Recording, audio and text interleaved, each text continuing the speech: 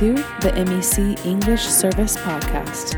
For more resources or information about our church, Mideast Evangelical Church, visit mec.church.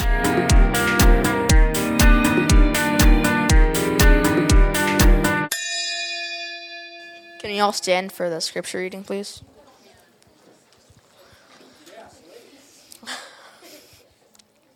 Slaves, in reverent fear of God, submit yourselves to your masters, not only to those who are good and considerate, but also to those who are harsh. For it is commendable if someone bears up under the pain of unjust suffering because they are conscious of God. But how is it to credit if you receive a beating for doing wrong and endure it? But if you suffer for doing good and you endure it, this is commendable before God. To this you are called, because Christ suffered for you, leaving you an example that you should follow in his steps. He committed no sin, and no deceit was found in his mouth. When they hurled their insults at him, he did not retaliate. When he suffered, he made no threats. Instead, he entrusted himself to him who judges justly. He bore our sins and his family on the cross, so that we might die to sins in life and live for righteousness. By his wounds you have been healed, for you were the sheep going astray, but now you have returned to the shepherd and overseer of your souls. All right. So if you're a member of society in 2019, you might be thinking, slaves?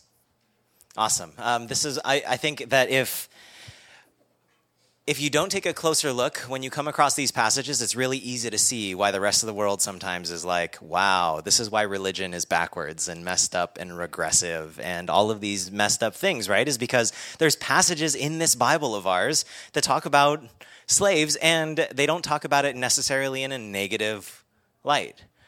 Right? Usually, like in modern society, whenever like slavery comes up, people are like, yeah, remember how bad that was?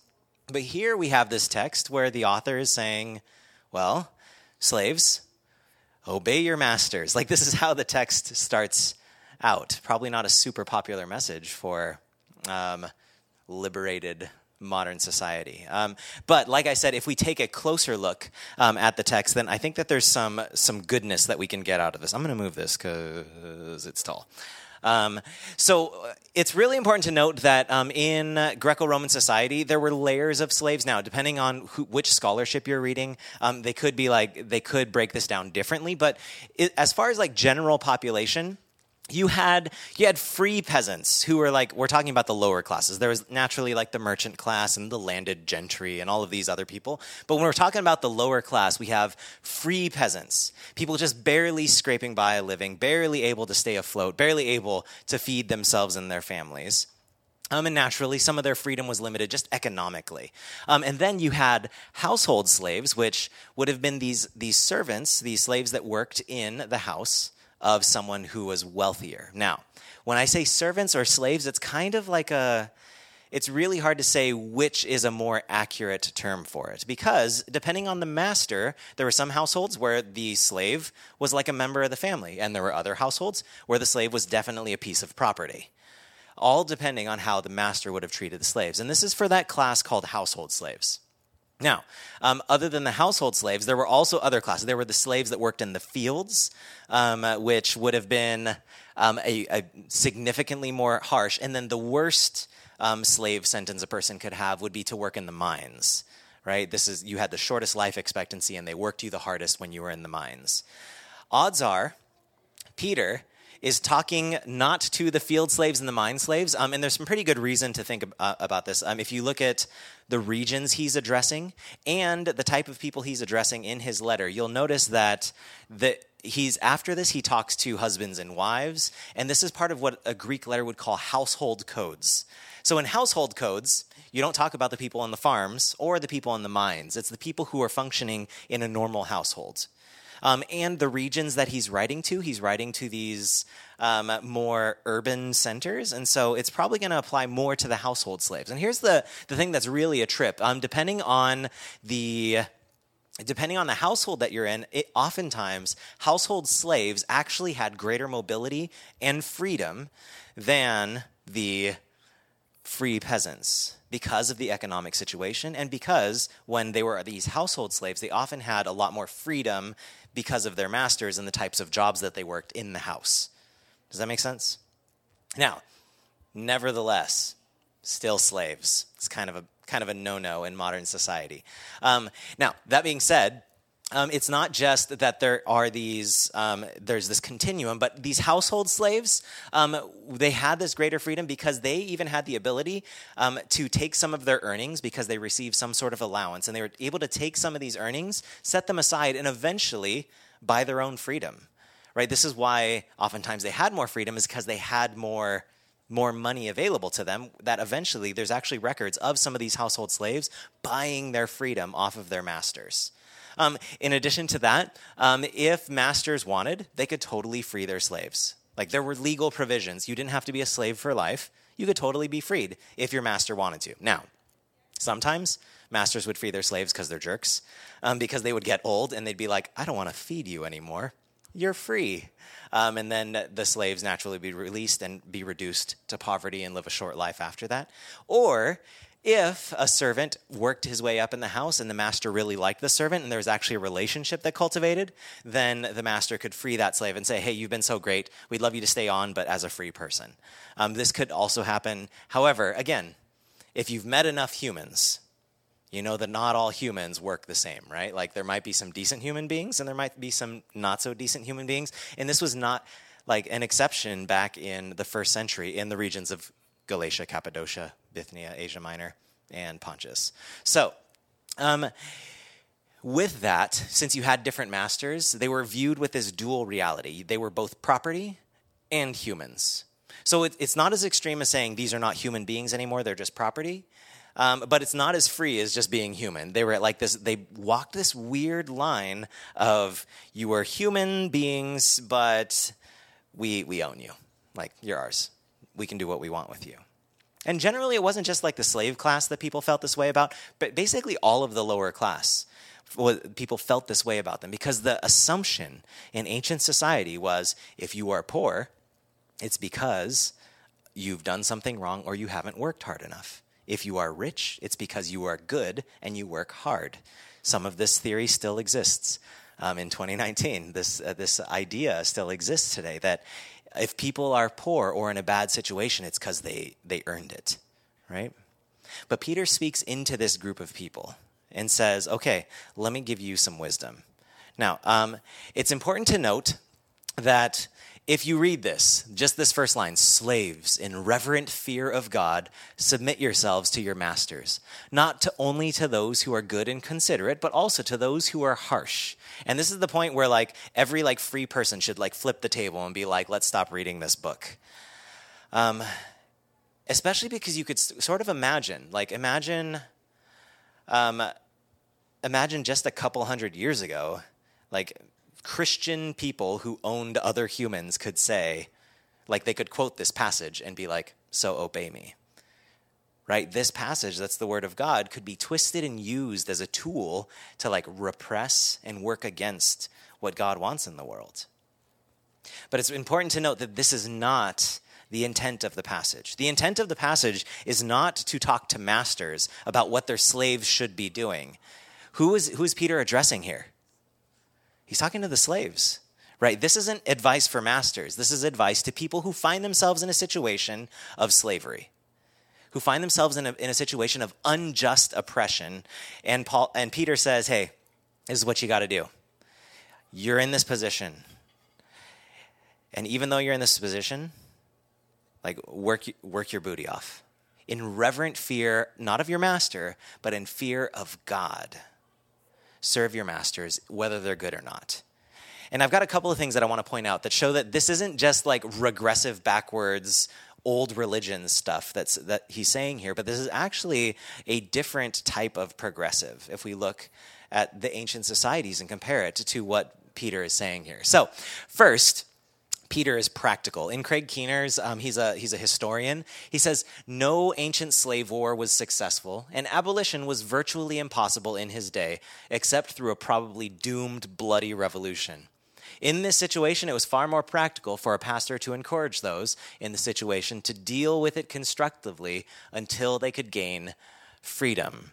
If you look at all of the slave revolts in the past, even if they were mildly successful for a minute, like shortly thereafter, what would end up happening is the slaves would be put down again, right? They'd be subdued and sold back into slavery.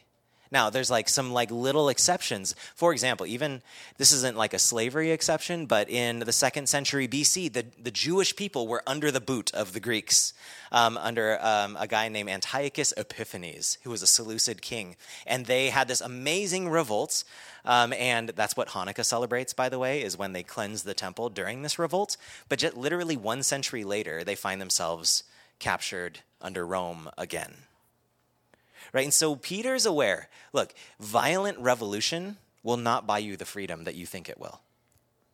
Right? One, lots of people are going to die, and two, it's probably not going to have the results that you wish it to have. And so Peter is saying, look, you're in this position, and I don't think you should go stabbing dudes. Like that, the answer to your situation is not to knife people. The answer to your situation is to do your best to work as hard as you can and maybe potentially gain your freedom through this hard work. Again, he's referring to those household slaves. And so in a way, like Peter is just trying to be like, look, I see where you are and I care about you and I sympathize with you. And because I sympathize with you, here's how you can deal with your life. And I think that what's even more like progressive of Peter is this part. He identifies slaves with who? This is the Sunday school answer. You can say it out loud. Jesus. In our hearts, the Bible. He identifies slaves with Jesus. He says, look, if you bear up under this suffering, right, even if your master is evil, if you continue to work hard, even though the people above you are jerks, even though society is oppressing you, even if people don't view you as fully human, even if the whole world looks down on you, if you work hard and bear up under this thing, if you're able to sustain this, you are an example to the rest of the world of what Jesus looks like. Not only is he saying, hey, our God understands you, but if you look at the terminology he uses there, he says, you are an example. You, the slaves, are an example to everybody else to know what God looks like.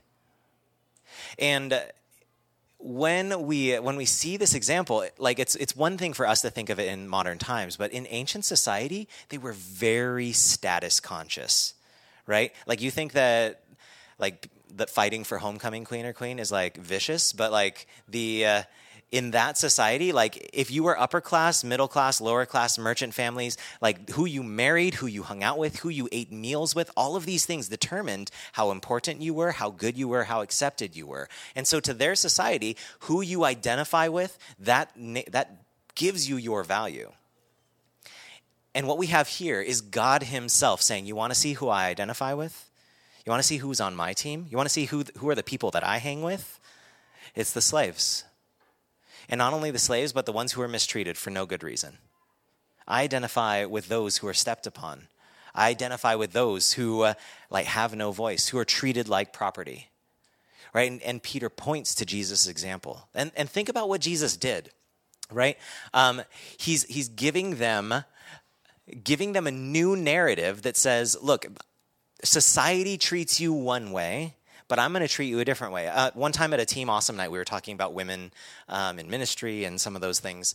But the same principle applies here. If you look throughout the history of Scripture, what you'll see is there's something called a trajectory, or like some authors will call it the redemptive movement hermeneutic. Hermeneutic is just a fancy way of saying interpretation. Everyone, repeat after me. Hermeneutic. Next time you want to sound smarter in a conversation, be like, my hermeneutics are on point. Which it doesn't just apply to the Bible. It's really interpretation in general. Like when you're at the movies and you're sitting next to that person that you're not sure if you're friends or not, and they sigh and let their hand rest on the armrest, and you're like, does that mean I'm supposed to hold their hand? Or does that mean they just wanted to spread out and rest? When you're making that decision, You're doing hermeneutics, right? You're interpreting what's going on there to figure out what's the intended meaning behind it. And so this is what we do with Scripture. We use hermeneutics. We identify what's going on there and say, what's the meaning that's being communicated here? And so if you look 2,000 years BC and looked at the Canaanite culture and how they treated slaves, not so good. They, like, the humanity piece of them is not so much there, and they could totally just be killed if they wanted to. Most of them were oftentimes taken in as prisoners of war, and you could kill them, use them as property, do what you want with your slaves. And then Moses comes along and says, here's what God's law is. God says that if you are a slave, there's some regulations and rules of how you need to be treated. Right? Masters, this is what happens if you mistreat a slave. Masters, this is what happens if you try to take someone else's slave as if they were your property. If you do have a slave and they have a family, here are some protections for the family of that slave. So in the Canaanite culture, you have like this negative view, but then under Moses, they're elevated. And like you see this through Scripture, that like each of the steps along the way, you have the culture at large and then the scriptural account elevating the status of these people groups. This applies to slaves. This applies to women. Each step along the way, these underprivileged groups, this applies to like foreigners and outsiders. Each step, they're elevated. They're given more power. They're redeemed. They're set. God continually elevates their status in society. And so when you look at it, you end up observing that there's this trajectory that points to where it's all going. So in Peter, you see that he's saying, hey, you guys, yes, you're slaves. But guess what? You were an example of God himself. You are an example of Jesus Christ to the world. Now, I know that for most of you, like you probably aren't struggling with slavery in your everyday life, right? You're probably not struggling with either like keeping slaves, which like we could argue about modern day slavery and economic slavery and where you got those shoes. But most of us are not struggling with that, even though you should a little bit. But what you will come across is people who say, oh, you're a Christian. Yeah, you know the book that makes it okay to have slaves? Nice, bro. To which you can say, you know what, it's actually kind of the opposite. It's this book that led us toward, like it's the foundation that led us toward liberating slaves. Right? It's the intellectual and spiritual foundation that lets us know that no, this is where the story is going. It's going towards freedom for all people, whether they're Greek or Jewish or slave or free or male or female. This is where this story is leading. It's not a backwards regressive book, but it's a book that is progressive towards freedom for all human beings. This is where Scripture leads us. And at the heart of it, we have Jesus, who says, you know what, I'm going to take your systems and I'm going to flip them upside down just to show you how upside down and level this playground is. Because Jesus is one of the people of the Trinity, yes? Like existent from eternity past, in perfect communion with God as God. And what Jesus does, what Christ does, is he comes down into human form.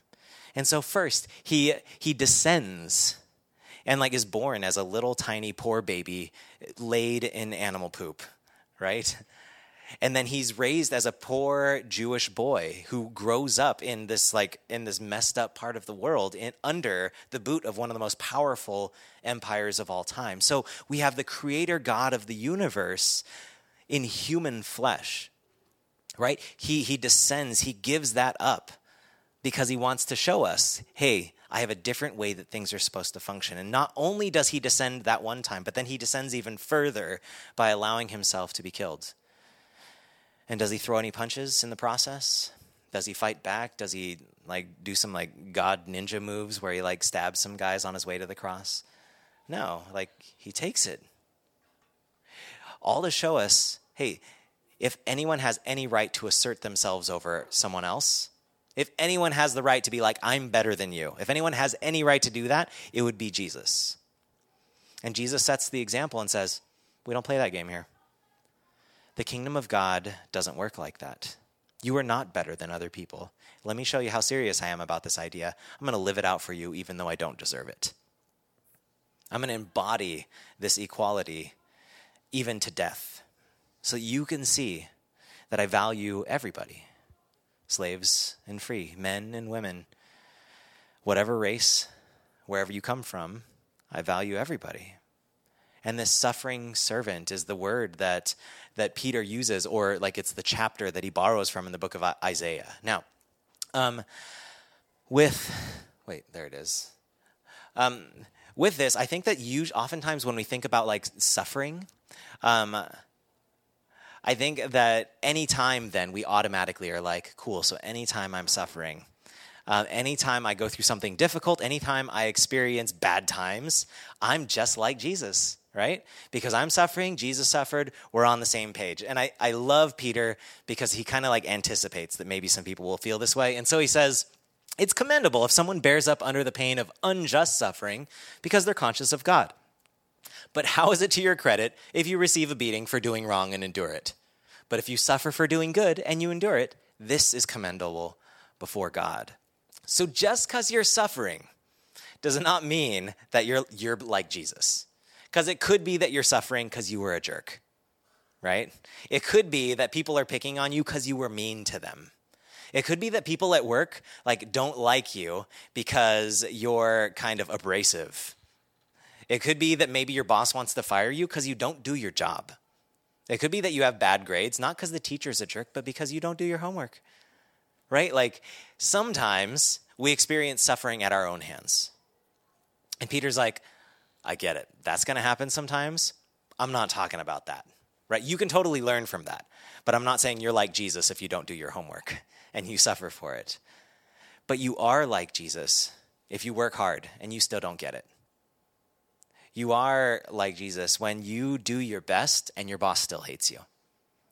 You're like Jesus when you turn in all your work on time and it's like A+ material and your teacher says, nah, C-. You're like Jesus when you're literally better than everyone else on the field and the coach still cuts you, right? When you do your best and when you are doing what's good and you experience suffering, when you experience rejection, when you experience people over you taking advantage of you and looking down at you, in those moments, like those can be some of the most painful moments. Because when you know you deserve the beating, you're like, I earned this. Like there's a little bit of you that like it hurts still, but there's a little bit of you that's like, yeah, this is mine. I deserve this. But it's when you don't deserve it that sometimes it hurts the most. And Peter speaks into that situation and says, hey, if you're in that place, I get it. It hurts. But you know who really understands you? The creator of the universe.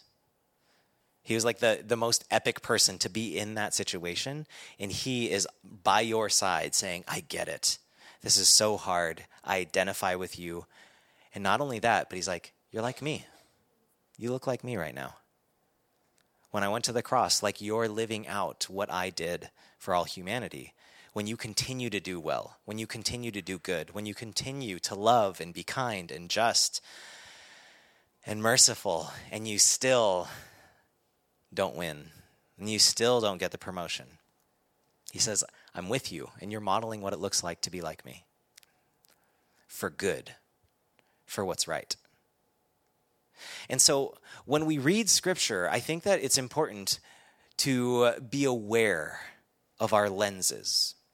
When you put on a pair of glasses, like it changes the things that you see, right? When you put on, like if it's sunglasses, it darkens the whole room. Like everything looks like a different shade.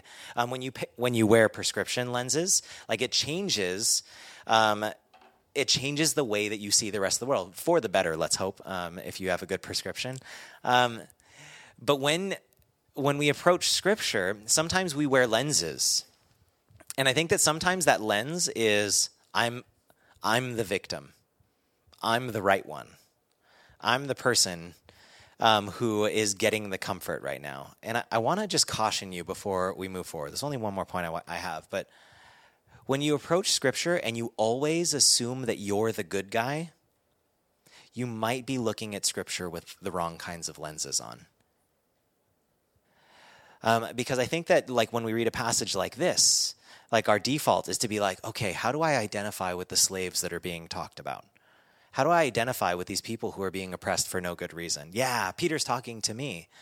But could it be that you're not in this part of the text? Could it be that you're one of the ones who no, you were dumb and you're getting a beating for being dumb? Or maybe you are the one who's receiving this. But then there's one, in the household code, I didn't see any commentaries on this, so don't take this to the bank. This isn't doctrine. But I noticed that in Paul's writings, he'll talk about parents and children, husbands and wives, ruling figures and the people ruling under the ruling figures. In this one, he talks to the slaves, but hey, who's missing from this text? Masters. Notice that he doesn't talk to the masters. And I thought, why isn't he talking to the masters? He's addressing this letter to all the Christians in this region, and he only talks to the slaves. And this is why I'm maybe this isn't doctrine. But it makes me wonder if Peter, when he's writing this, he's why would I have to address masters who are Christians? That shouldn't be a thing. It shouldn't be a thing that I have to tell my brothers and sisters in Christ to stop owning people. It shouldn't be a thing that I have to tell other people who are Christians to not abuse their slaves. They shouldn't even have slaves. So Peter, he definitely, in the next text, you'll see next week we'll get into husbands and wives and men and women. And he addresses both sides there. But here he's just slaves, let me give you some help. And then he moves on. He doesn't even address the masters. And so it makes me wonder, if that's the case, then maybe since he's talking to the exiles, since he's talking to the wandering people of God who don't belong to the systems of the world, he was hey, if you own slaves, if you participate in systems of injustice, you're obviously not a member of the kingdom. Because if you were, then your way of viewing things would be realigned, that's not the reality. And I think that this is why I talked about the lens thing, is I think that sometimes we relate with the slaves and we forget the fact that we also have been given power. Right? We also have the ability to abuse power over other people. One of the things that I think is so amazing about our church is it seems like it's filled with incredibly brilliant people with really bright futures, which I think is a cool thing. But what this means is that either you are currently in a position of power over other people, or you're probably on a fast track to being there someday. And when you wield that power, I think that when we read passages like this, we shouldn't automatically be oh, yeah, I'm like the slaves, but then wonder, am I like the masters that are left out of this text? Am I the one with the whip? Am I the one who's oppressing the other people? Right? Am I the one who is using my situation of privilege and power to make other people experience suffering? And I think this happens in a lot of different ways. In the workplace, if you're a supervisor, it's really easy to make this happen if you don't like someone who's under you. Or if people view you as cool or pretty or popular, that comes with power, that then you can kind of be a jerk to people and get away with it in society. That's one of the privileges that comes with being that type of person. And maybe Peter's having to write people that you've hurt and be hey, yeah, when that person was mean to you, you're like Christ, and I'm not even going to address them because maybe they're not in the family. And so let's not have the lens that automatically assumes that we're the victims, that automatically assumes that we're the good guys. But let's, when we read the text, be could I be the bad guy here? Am I missing the boat? Am I identifying with the wrong side of this battle? Maybe take off the lenses when you read the text and think, have I used my own power to make other people's lives worse? Have I used my position, my group of friends, my influence over people to make other people's lives worse? And then think, the creator of the universe relates with them, not you, if you've done that. And so let's take a minute just to close up in prayer. I'll have the band come back up and we'll sing one last song together. But let's pray together. I'll give you a couple of seconds just to think individually and talk to God silently. And in this time, I want you to think, are you more like the slaves or the masters? First, think in terms of the slaves. Have you experienced suffering and injustice, even though you do the right thing? Have you experienced pain, even when you try to do what's good? Do you experience rejection, even when it's for being faithful to God?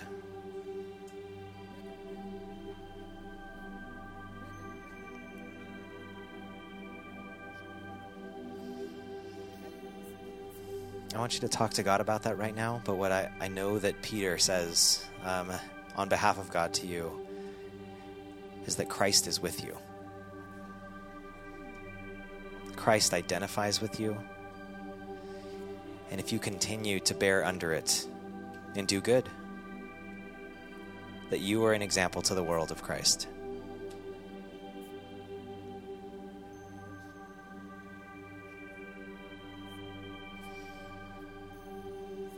And now I want you to examine yourself in the ways that you have power, even if you're young, the ways that you have power over others, whether it's younger siblings or your friend group, or at your school, or in your class, or in your workplace, when you're in your relationships in general, the places that you have power. I want you to think of those and think, have you used that power for evil? Have you used that power selfishly and increased the suffering of others? Take a little time to examine your own heart.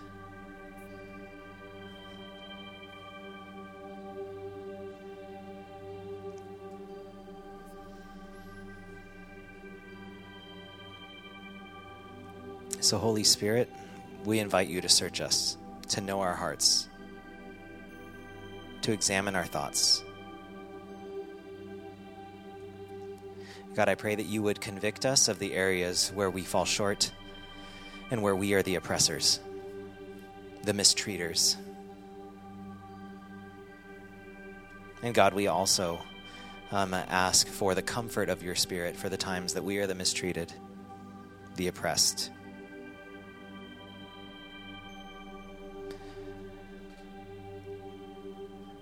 God, help us to be a people that embodies and lives out your calling, that embodies and lives out what it looks like to be you here on this earth. In the name of Jesus we pray. Amen.